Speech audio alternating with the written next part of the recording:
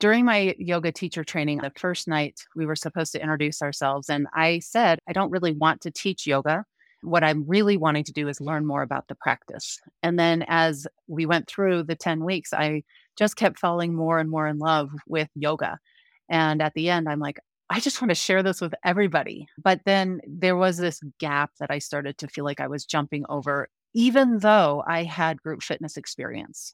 It's much different for me to teach a spin class than it is to choreograph and plan the sequencing and everything that goes into a yoga class.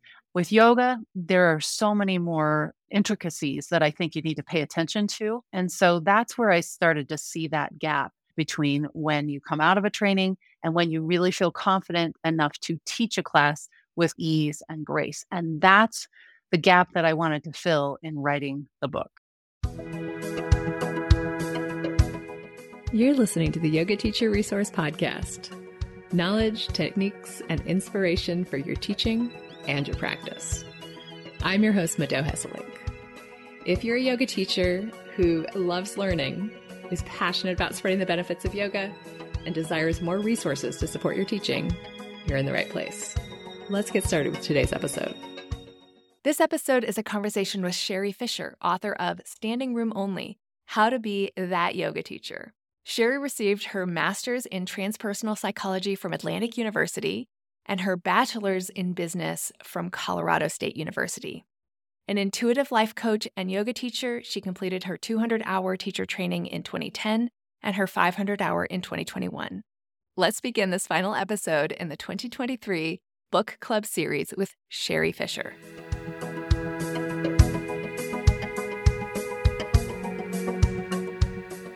I'd love to start with a bit about your background. Where did you grow up and when did you first start practicing yoga? I grew up in the Denver metro area, and then I've lived in several different places in Colorado.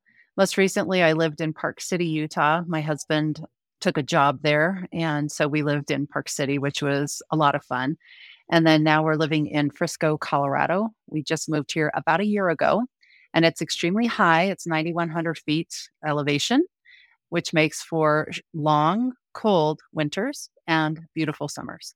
Around the year 2000, I was working at an athletic club in Grand Junction, Colorado. I remember when yoga started to come in and the owner of the club started to teach it and was sort of just learning it herself.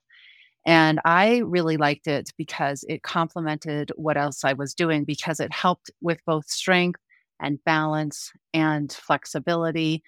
And it wasn't even until later after that that I started to realize that yoga wasn't just a class that you took at the gym. Yoga was this entire philosophy. And so I practiced for several years, and I took some foundational trainings from the Academy of Yoga, which they would do 2 and 3 day weekend workshops. And I just wanted to learn more. And then I ended up taking my yoga teacher training in 2010. There had been a new studio that opened, which was a hot power vinyasa flow. And when I found that, I really found a style of yoga that I liked because it was rigorous. It also we had a class called Deep Openings, which was more the yin style, the stretching. And so it gave me a really good balance of getting that adrenaline junkie part of me satisfied. But also then I started learning more about the entire practice and that asana really is just 1/8 of the 8 limbs of yoga. So you came from a group fitness background. What surprised you when you took teacher training? I'm curious if anything in particular stood out to you as being different from your group fitness background. When I started teaching group fitness, it was in the early 1990s. And I even took a yoga teacher certification. It was a weekend certification. And I came out of it and I thought, I could not teach a yoga class. There is just so much more that I would need to know before I started teaching. And it was the same way. I took a high impact aerobic class. I took a spin class, and all of them were pretty short 2 to 3 day certifications. You were just certified. And I felt like there was a gap in between what you learned in your certifications, quote unquote, and what you really needed to know to teach. And so when I took the 200-hour, I was impressed because the way mine was set up, it was over the summer and it was 10 weeks. And we would meet on Tuesdays and Thursdays in the evening, and we'd meet and we'd practice first, and then we'd take a little break, and then we'd come back and do the teacher training. But what I appreciated about my 200 hour was how much more extensive it was. And it was, I think, on two different levels. One, 200 hours is a lot more than a weekend certification, hours wise. But when you spread it out and you're living your life in between all of that, it gave me time to really integrate in some of the concepts that I was learning. So I was still practicing my yoga, and I could think about, what did we just learn about triangle pose last week in my teacher training? And then I could try it on and experience it. And it was during this time too, because you also learn about the yamas and the niyamas and all of the 8 limbs. My husband started teasing me because everything that came out of my mouth had some relation to yoga. This is just like yoga. And he'd say, "Of course it is." It sort of became our joke. And so I think it wasn't really an immersive or an immersion training, but it was, because it became the framework of my life.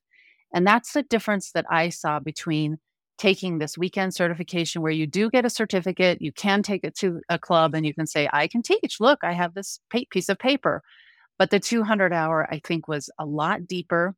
Plus, there were relationships that we built in our yoga teacher training. And I didn't get that a lot with those weekend certifications because people came from all over. So then you started teaching, and this was a natural transition for you from group fitness to teaching yoga. How did that evolve? During my yoga teacher training, I went in, and the first night we were supposed to introduce ourselves. And I said, I don't really want to teach yoga. What I'm really wanting to do is learn more about the practice. And then as we went through the 10 weeks, I just kept falling more and more in love with yoga. And at the end, I'm like, I just want to share this with everybody. And so I did decide to teach, and went through and did my solo, which is the graduation requirement, was to teach a 75-minute class. And I taught that, and I absolutely just loved it. And being in the cocoon, I call it kind of a cocoon of a yoga teacher training. You have this little nest, and everybody's trying, and there's these students, and you've got your teachers there, and they're helping you through. And then I noticed that there was a gap when you came out, because they I did pass my solo, and so they immediately said, "When do you want to start teaching?" And I still had that, I'm not sure I'm really ready. I can teach this class that I just taught for you, I can teach this class. But then there was this gap that I started to feel like I was jumping over, even though I had group fitness experience. It's much different for me to teach a spin class than it is to choreograph and plan the sequencing and everything that goes into a yoga class.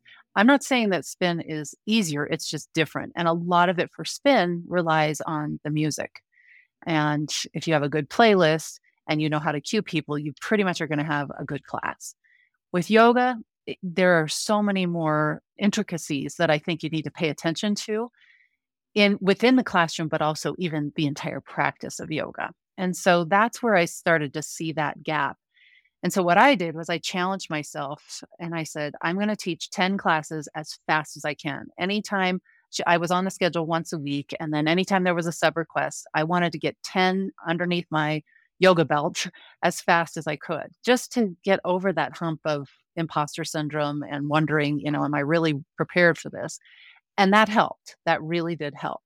I have helped with yoga teacher trainings, and I see the same thing. People come in and they say almost exactly what I said. I don't want to teach yoga. I just wanted to learn more about it. And then there's other people that say, of course I want to teach. That's why I'm here. But it was a little bit later when I started to figure out that there are a lot of similarities between teaching a group fitness class and a yoga class. And there is also this gap between when you come out of a training and when you really feel confident and enough to teach a class with confidence and ease and grace. And that's the gap that I wanted to fill in writing the book. So the first year I taught at the studio where I took my yoga teacher training. And then the following summer, so I had been teaching for about a year, my husband got selected to go to the U.S. Army War College, and that was in Carlisle, Pennsylvania. And so we picked up our family and we went there for that school year. And so I registered with Yoga Alliance so that I could teach at a studio there. And also I taught at the fitness center there on the Carlisle Barracks Post. And I loved it. I loved teaching in the studio, in my home studio in Grand Junction. And then when we went to Carlisle, it was mostly the spouses who would come. And I was teaching both spin and yoga. And so I got to do both formats of classes. But that was that year of really strong development in my teaching style. And it was a little different. I think a studio the people who come to a studio expect something from that's a little higher level yoga, in my opinion. When they come to this was actually a gymnasium, and there was a basketball court, and the yoga studio was up on the third floor, but it was open. So you could hear what was happening down on the basketball court. It was not the studio setting. And so a lot of what I had to bring in was what I call in the book, the character of it was contained within a gym setting, really. But I had big classes, so it was for the spouses during the day, and in the evenings, the students or the soldiers could come too. I also started to teach at a local studio. And then I also was teaching the boys were in high school. And so I was teaching the lacrosse and the football team had asked me if I would come in and help teach their athletes yoga.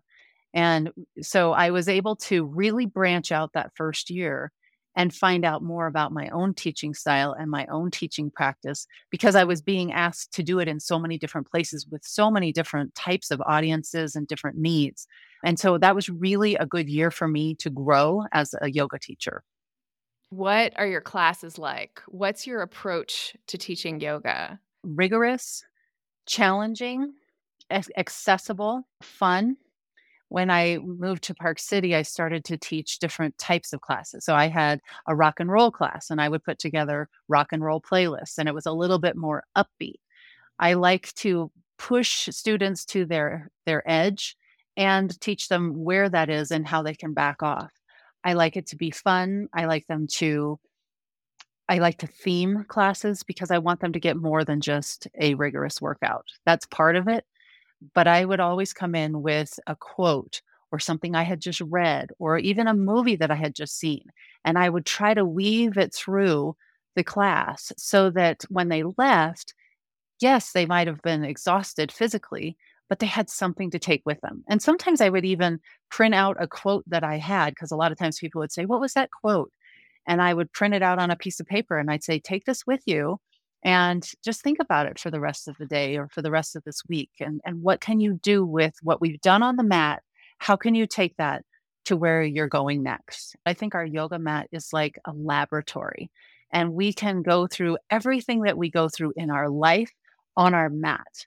And so if I was able to help translate that to them, then they could go home and their spouse could tease them about, is everything yoga? And they could say, yes, everything is yoga because Sheri said so. So you saw this gap between a yoga teacher training graduate and somebody who's really come into their own with their teaching. Is that who your book is geared towards? Is the person who's graduated recently but doesn't quite feel confident in their teaching yet?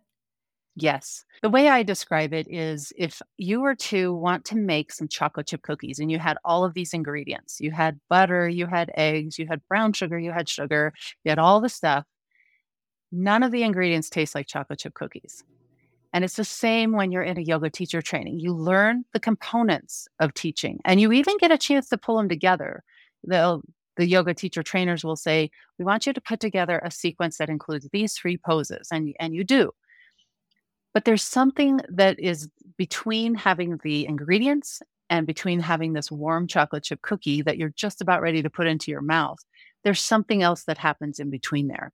And so that gap is what I'm hoping that the book helps people understand is how do you put all these ingredients together so that when you're teaching, you get to infuse your teaching style with your personality so that whatever flavor of cookies that you're bringing out, your class gets to participate in that and enjoy that and get the most out of it. And it's not stressful to you. It's part of who you are. It's part of your yoga practice. It's part of your yoga teaching practice. And the book is based on 5 pillars of powerful teaching. Can we go through those pillars and can you describe each one and why you feel they're so important? Let me tell you about where the 5 pillars came from. When I was in Park City, I started to teach at some of the rec centers and the studios about what I called the 4 pillars of powerful instruction. And I had pulled together the first 4 pillars, and that is communication, character, connection, and commitment. And so I would go in and work with their instructor teams, and we would talk about what do you think makes a great class? And no matter what format you're teaching, what makes a great class? And they would just throw up things on the board about, well, I think that a good playlist makes a good class. I think that a teacher who doesn't do body shaming makes a good class. And so we listed them all up on the boards. And then I would introduce the 4 pillars of powerful instruction. And I'd say, where would this one go? Where would a good playlist go under these 4 pillars? Which what you find out is a lot of them overlap, but that one necessary would be character. It sets the tone for the classes that you teach. Then when we started writing the book, each of those pillars was going to be a chapter in the book, but then it became even more expanded from that. And then I started to work with Gina Caputo. I introduced myself to her. She was teaching a workshop in Salt Lake City, Utah. And I went down and took her workshop. And I told her about the book afterwards. I introduced myself and I said, I would love it if you would consider writing the foreword for the book. And she said, I will consider it, but I just have to make sure that it's within my philosophy. I said, absolutely. So I sent her the manuscripts and she read through them and she was extremely helpful for us. It was in line with her philosophy. But one of the things she said was, I think there's one piece that you're missing, one pillar that you may want to put in or at least look at. And it was the diversity, equity, and inclusion pillar. She said, this is really important. And it's something that I think will be missing from your book. And I will tell you honestly, in 2010, never heard the words diversity, equity, and inclusion in my yoga teacher training. That wasn't what we were talking about as a society, and it wasn't in our curriculum. I do believe it is now. So the 5th pillar, consideration, took the most research for me. And I co-wrote this with my sister and business partner. Her name is Lori Holden. And we did a lot of research on that 5th pillar. And the reason is because we were uncovering some of our own blind spots along the way.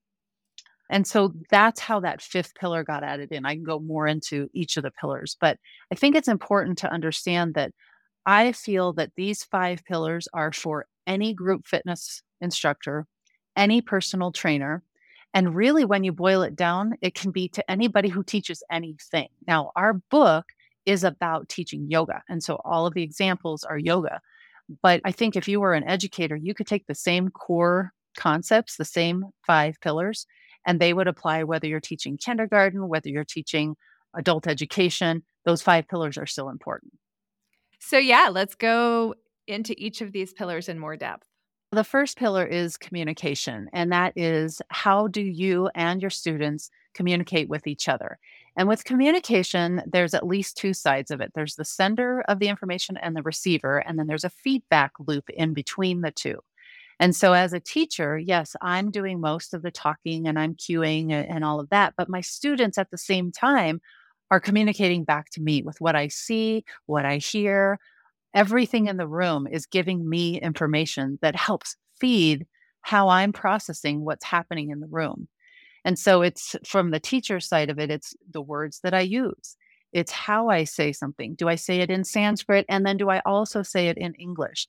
And so it's the mechanics of communication from a teaching perspective. And so in this pillar, we go into things like cueing. How do you do accurate cueing? Not too much, not too little. We call it the Goldilocks approach, just right. How much is that balance? And it changes with my personality, it changes with who I'm speaking to. But then also coaching statements. What's the difference between a cueing statement and a coaching statement? Well, a cueing statement is to teach people, is to guide people into different poses, where a coaching statement to me is more about the practice. It's more about encouraging them and motivating them and challenging them. And how do you blend the two of those when you're teaching? And so the communication part of it also has to do with with your sequencing and how do you pull all the things together, all the pieces together from a communication standpoint so that you and your students are working together to create this extraordinary class because you're both communicating information and receiving information and processing that information. And that's one of the keys, I think, for any teacher is knowing your audience, knowing how to use your words. It even has to do with demonstrations because not everybody, it's not all verbal communication. It's where are you standing? What are you doing? And so we really tried to put anything in that pillar that had to do with communicating messages to and from and between the teachers and the students. I know we're skipping over one, but connection is so important for communication because in order to receive that accurate feedback, in order for that feedback loop to be engaged, your students need to trust you. They need Yes. to believe that it is safe to communicate truthfully, to let themselves be themselves, to let their experience show instead of being performative as they're practicing. Connection is really important, and it's fine to skip over them because, like I said, they really overlap. We sort of tease them out and put them into these 5 little categories or big categories. But connection is important. And we started with connection with yourself. So we talk about things like understanding your intuition. How do you tap into your intuition? It's also meditation. How do you connect to yourself and that intuitive voice? And then also connecting with your students. And that, like you said, that's the basis of trust. If there isn't a feeling of connection, your students probably aren't going to trust you, and you may not trust yourself in being a teacher. But it's also so connecting with your students, and that's inside and outside the studio. And it even includes online, but really making the effort to have those personal connections. Now, that doesn't mean you're a therapist because you're not, you're a yoga teacher. It doesn't mean that you have to, take on caring for people, extended periods of time. As a yoga teacher, you do care and you do connect and people feel that and they trust you for that. And then it's also encouraging connection between your students. So connecting two different people and saying, Joe, I'm not sure if you've met Mike. Mike is new to our town. He's new to the studio and giving them a platform to connect with each other. Because one of the things that I think is most appealing about a yoga class is the community and the connection that you feel. And I think a lot of times people come to classes because we don't have that as much in our society, and you really have to go looking for it. And I will say that our Sunday classes can be so full of people who are coming for community. And they may also go to church, but there's something about a yoga community that just keeps bringing people back. And I think it's the magnet of connection.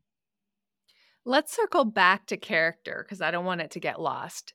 Your definition of character is the tone and feel for the classes you teach. Character sets the tone and the feel for the classes that you teach. It's your personality, it's music, it's lights. It can be pulling the shades down at the end for Shavasana. It can be like the quotes that I told you that people would leave with. It's the personality that you create in the classes that you teach. And tell me more about pillar 4, commitment. Commitment is commitment to yourself. And so that is self care and making sure that as a yoga teacher, you're still getting your practice in. When I started teaching, when I jumped in and decided to do those 10 classes right in a row, several of those were classes that I wanted to go to. I wanted to practice. And I said, no, I'm going to teach. And because I was so excited about teaching, it was easy to give up my practice in order to do that. Teaching is its own practice, but it's not my personal yoga practice. And so making sure that you have that commitment to yourself.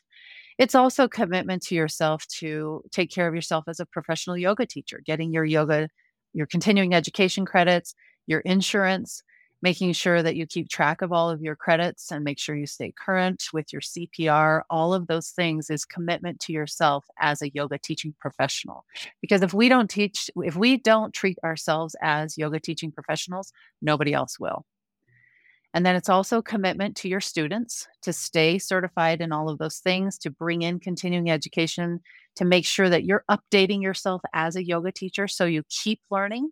Your 200 hour is a great starting platform, but keep learning because there is so much more being learned, being discovered as we go. And as yoga teachers, we need to keep learning and implementing that in the classes that we teach. So that's the commitment to your students. And then there's also commitment to your fellow teaching team. If somebody needs a sub, if I'm coming to the studio to practice and the music isn't working and the teacher's trying to facilitate the class, I stand up and I give her the signal and I'll say, let me check out the music system. Let me see if I can fix this. Or if it's really busy in the lobby, saying, hey, I can check in over here and start helping.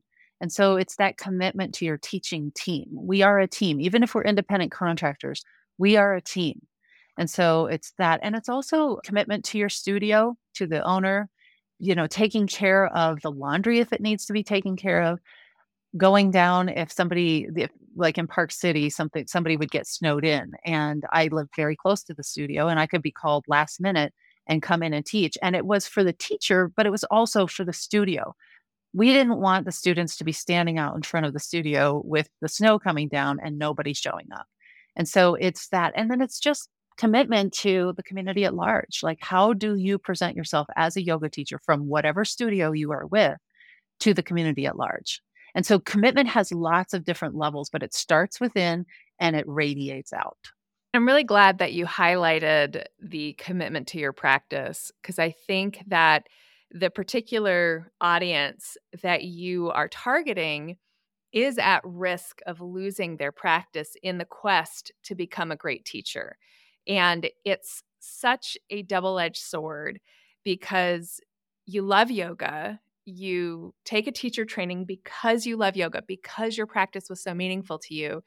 And then because you're committed to your students and you're committed to your community, you focus so much on teaching and on learning information that you forget to nourish yourself and you forget to nourish the relationship that you have with your own practice. And unfortunately, this actually feeds into imposter syndrome and this feeling of not being ready or good enough to teach.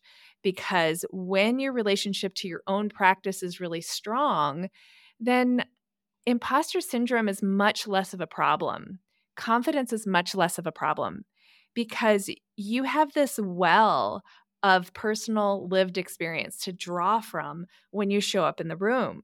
So even if the people who show up are different from what you were expecting, or all of a sudden there's a power outage or noise or whatever, you can adapt because of the consistency of your practice that you have developed over time. That's a lot of commitments, right? Commitment to yourself, your students, your fellow teachers in studio, and your community. It's easy to get burnt out and spread too thin.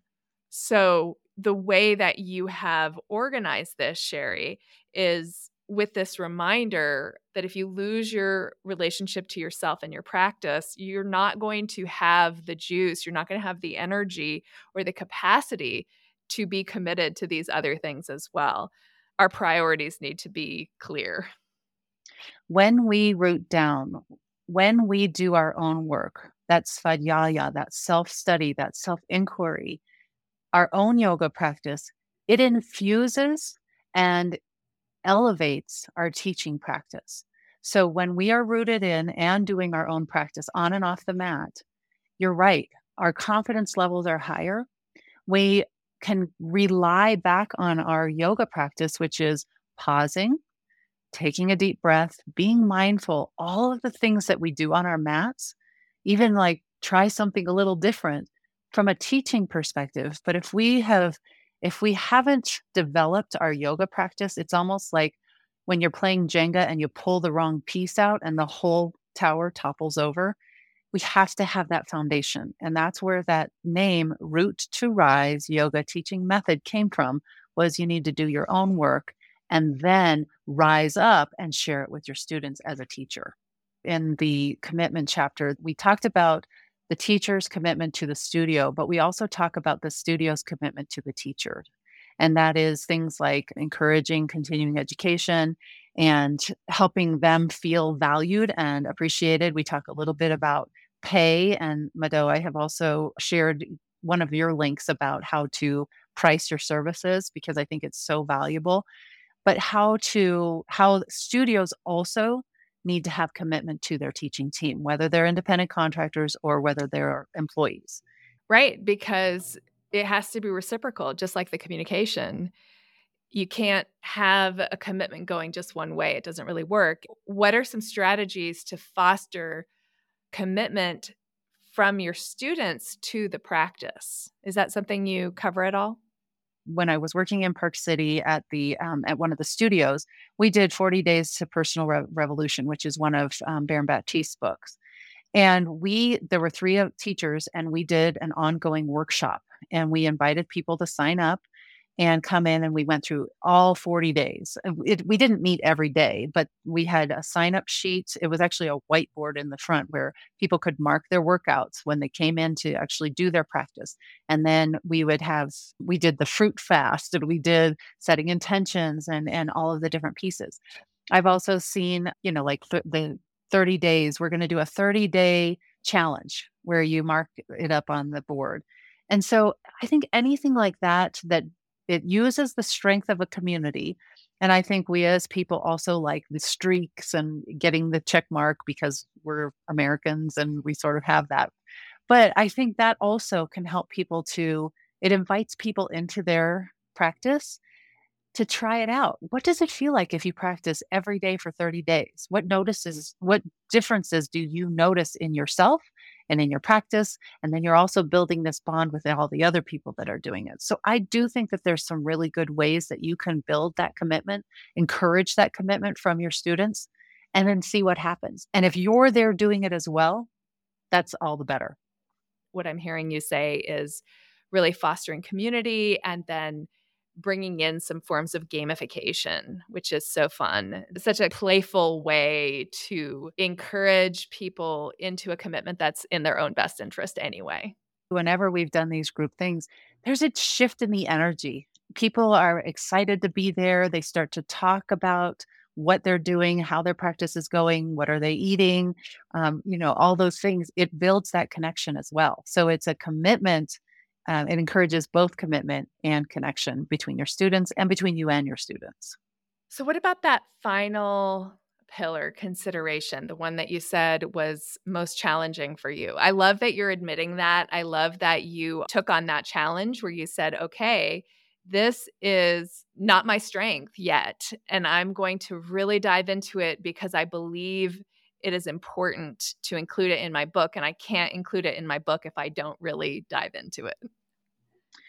They say that if you want to become proficient on something, teach it. And I would also add on to that, write about it, because it really did take a lot of research. The first part of this pillar was to give some definitions and backgrounds to some commonly used terms like privilege, prejudice, equity, equality, race, racism, all of those things, just to give a basic definition of them. Because I think as a society, we talk about them, but we wanted to be a little more clear with what we were talking about and also how that might show up in a yoga studio. And then we broadened it also to put in there things like athleticism, flexibility, ableism, so that it's being able to teach to diverse populations in compassionate and meaningful ways. And no matter how that shows up, no matter how the differences show up, because as a yoga teacher, our task is to teach one class to many people and connect with each of them in a different way. And that's a challenge. And so I started off in that pillar with definitions mostly and very short, but to help people understand how many different areas consideration can cover. And then the last part of that pillar is how do you blend all of this together? How do you blend your head and your heart together to teach in this way for the diverse students that come to the classes that you teach? If there's one takeaway from Pillar 5, it's to open up a curiosity in yoga teachers to keep asking bigger questions, to be curious, to look for your blind spots. we see the world the way we see it because of our own experience, which is very individual. And my experience is different than yours, is different from his, is different from theirs. It's different. And if you keep that in mind as a yoga teacher and you keep asking those questions, I think it starts to peel itself down and you understand more about what you did never know and now you do. But you don't know everything. There's always more to seek and to learn. And it was to leave people with that hunger and that thirst to know more. I love how you frame that as taking on this attitude of curiosity, because when you look at these 5 pillars and you read the advice in this book or in any training, and then you start considering or thinking, then you start thinking about the different ways that you might need to be considerate of others and you might need to think about your students, it can become overwhelming. It can start to feel like this is an impossible task. This is too much. And I think it's really important to pause and to recognize that nobody's doing this perfectly. So if you look outside of yourself and you look at somebody else and you're like, oh, I will never be like them. Yeah, that's true because you're not them, but they're not doing it perfectly either. And chances are that it's taken them a lot of time and practice to get to where they are. So start where you are. And if you can approach these questions with some playful curiosity, with this sense of, hey, it's never going to be done. I'm never going to get it right. But the journey is rewarding. The journey is fun and it's bringing meaning to my life. Then I think you're on the right track. And I think with that is so much compassion for yourself because again, you've lived your life, that has been your experience, and just knowing that there's more and knowing that you're never going to get it all right. And having that compassion to be able to say, wow, I wish I wouldn't have said that cue that way. And I felt like I could have done it better. And you could have, and maybe you do, but it's that willingness to be open. And I will say too, just for all of the pillars and the book, it's a book that we hope starts conversations. It is not the end all be all. This is the book. This is the way you teach. The collective is so much more intelligent than just one person. And so if this book opens up people's minds to having conversations, what could we uncover? What could we learn from each other? What could we discover from each other if we rely more on the collective intelligence than on any one person's intelligence? And that to me is the heart of this book is let's open the conversation. Let's get it started. You don't have to agree with everything I say. It's my opinion. It's my experience. But what can we discover if we have a conversation about it and we share? And speaking of the collective being more powerful than the individual, you have a co-author on this book. So I wanted to make sure that we bring her in. Did you say earlier that she's actually your sister? She is my sister, my blood sister, not my chosen sister, but yeah, she would be both because I absolutely adore her. Her name's Lori Holden. She's my older sister. She is not a yoga teacher, which really helped in the formatting and writing of this book because I came with the teaching background. She came from what she calls a connoisseur yoga student. And so she has been to multiple types of classes, styles of classes, teachers, and all of that. And so what we found is it really gave it a well-rounded approach to the Root to Rise yoga teaching method because it had all of that in there and all of that included. She's also an excellent writer. She has a couple of books of her own on open adoption. That's her specialty, but she did a lot of editing and just it was a collective experience that we went through and I wouldn't have had it any other way. I think too, from a yoga teacher's perspective, it's almost like the students were there within the words of the book, helping them to understand from a student's perspective why some of these concepts were so important. And that's how Lori infused her experience and her wisdom into the book, is because she saw the other side of it. I'm a student also, but once you're a teacher, it's hard to go back to not seeing it through the teaching lens. And Lori didn't have that barrier. She only saw it from a student's perspective. And I will tell you, it enriched the book. Her perspective is really important. I love that. If listeners want to get their own copy of the book and want to find out more about the work that you do, where should they go? Our website is root2riseyogis.com, and that's root2, T-O, riseyogis.com. If you want the book, it's called Standing Room Only, How to Be That Yoga Teacher, and it's available on Amazon. We are also on Instagram and Facebook, and it's Root to Rise Yogis. Awesome. Thank you so much, Sheri, for sharing your method and the thoughtfulness behind the method and the thoughtfulness behind the book. I really appreciate it.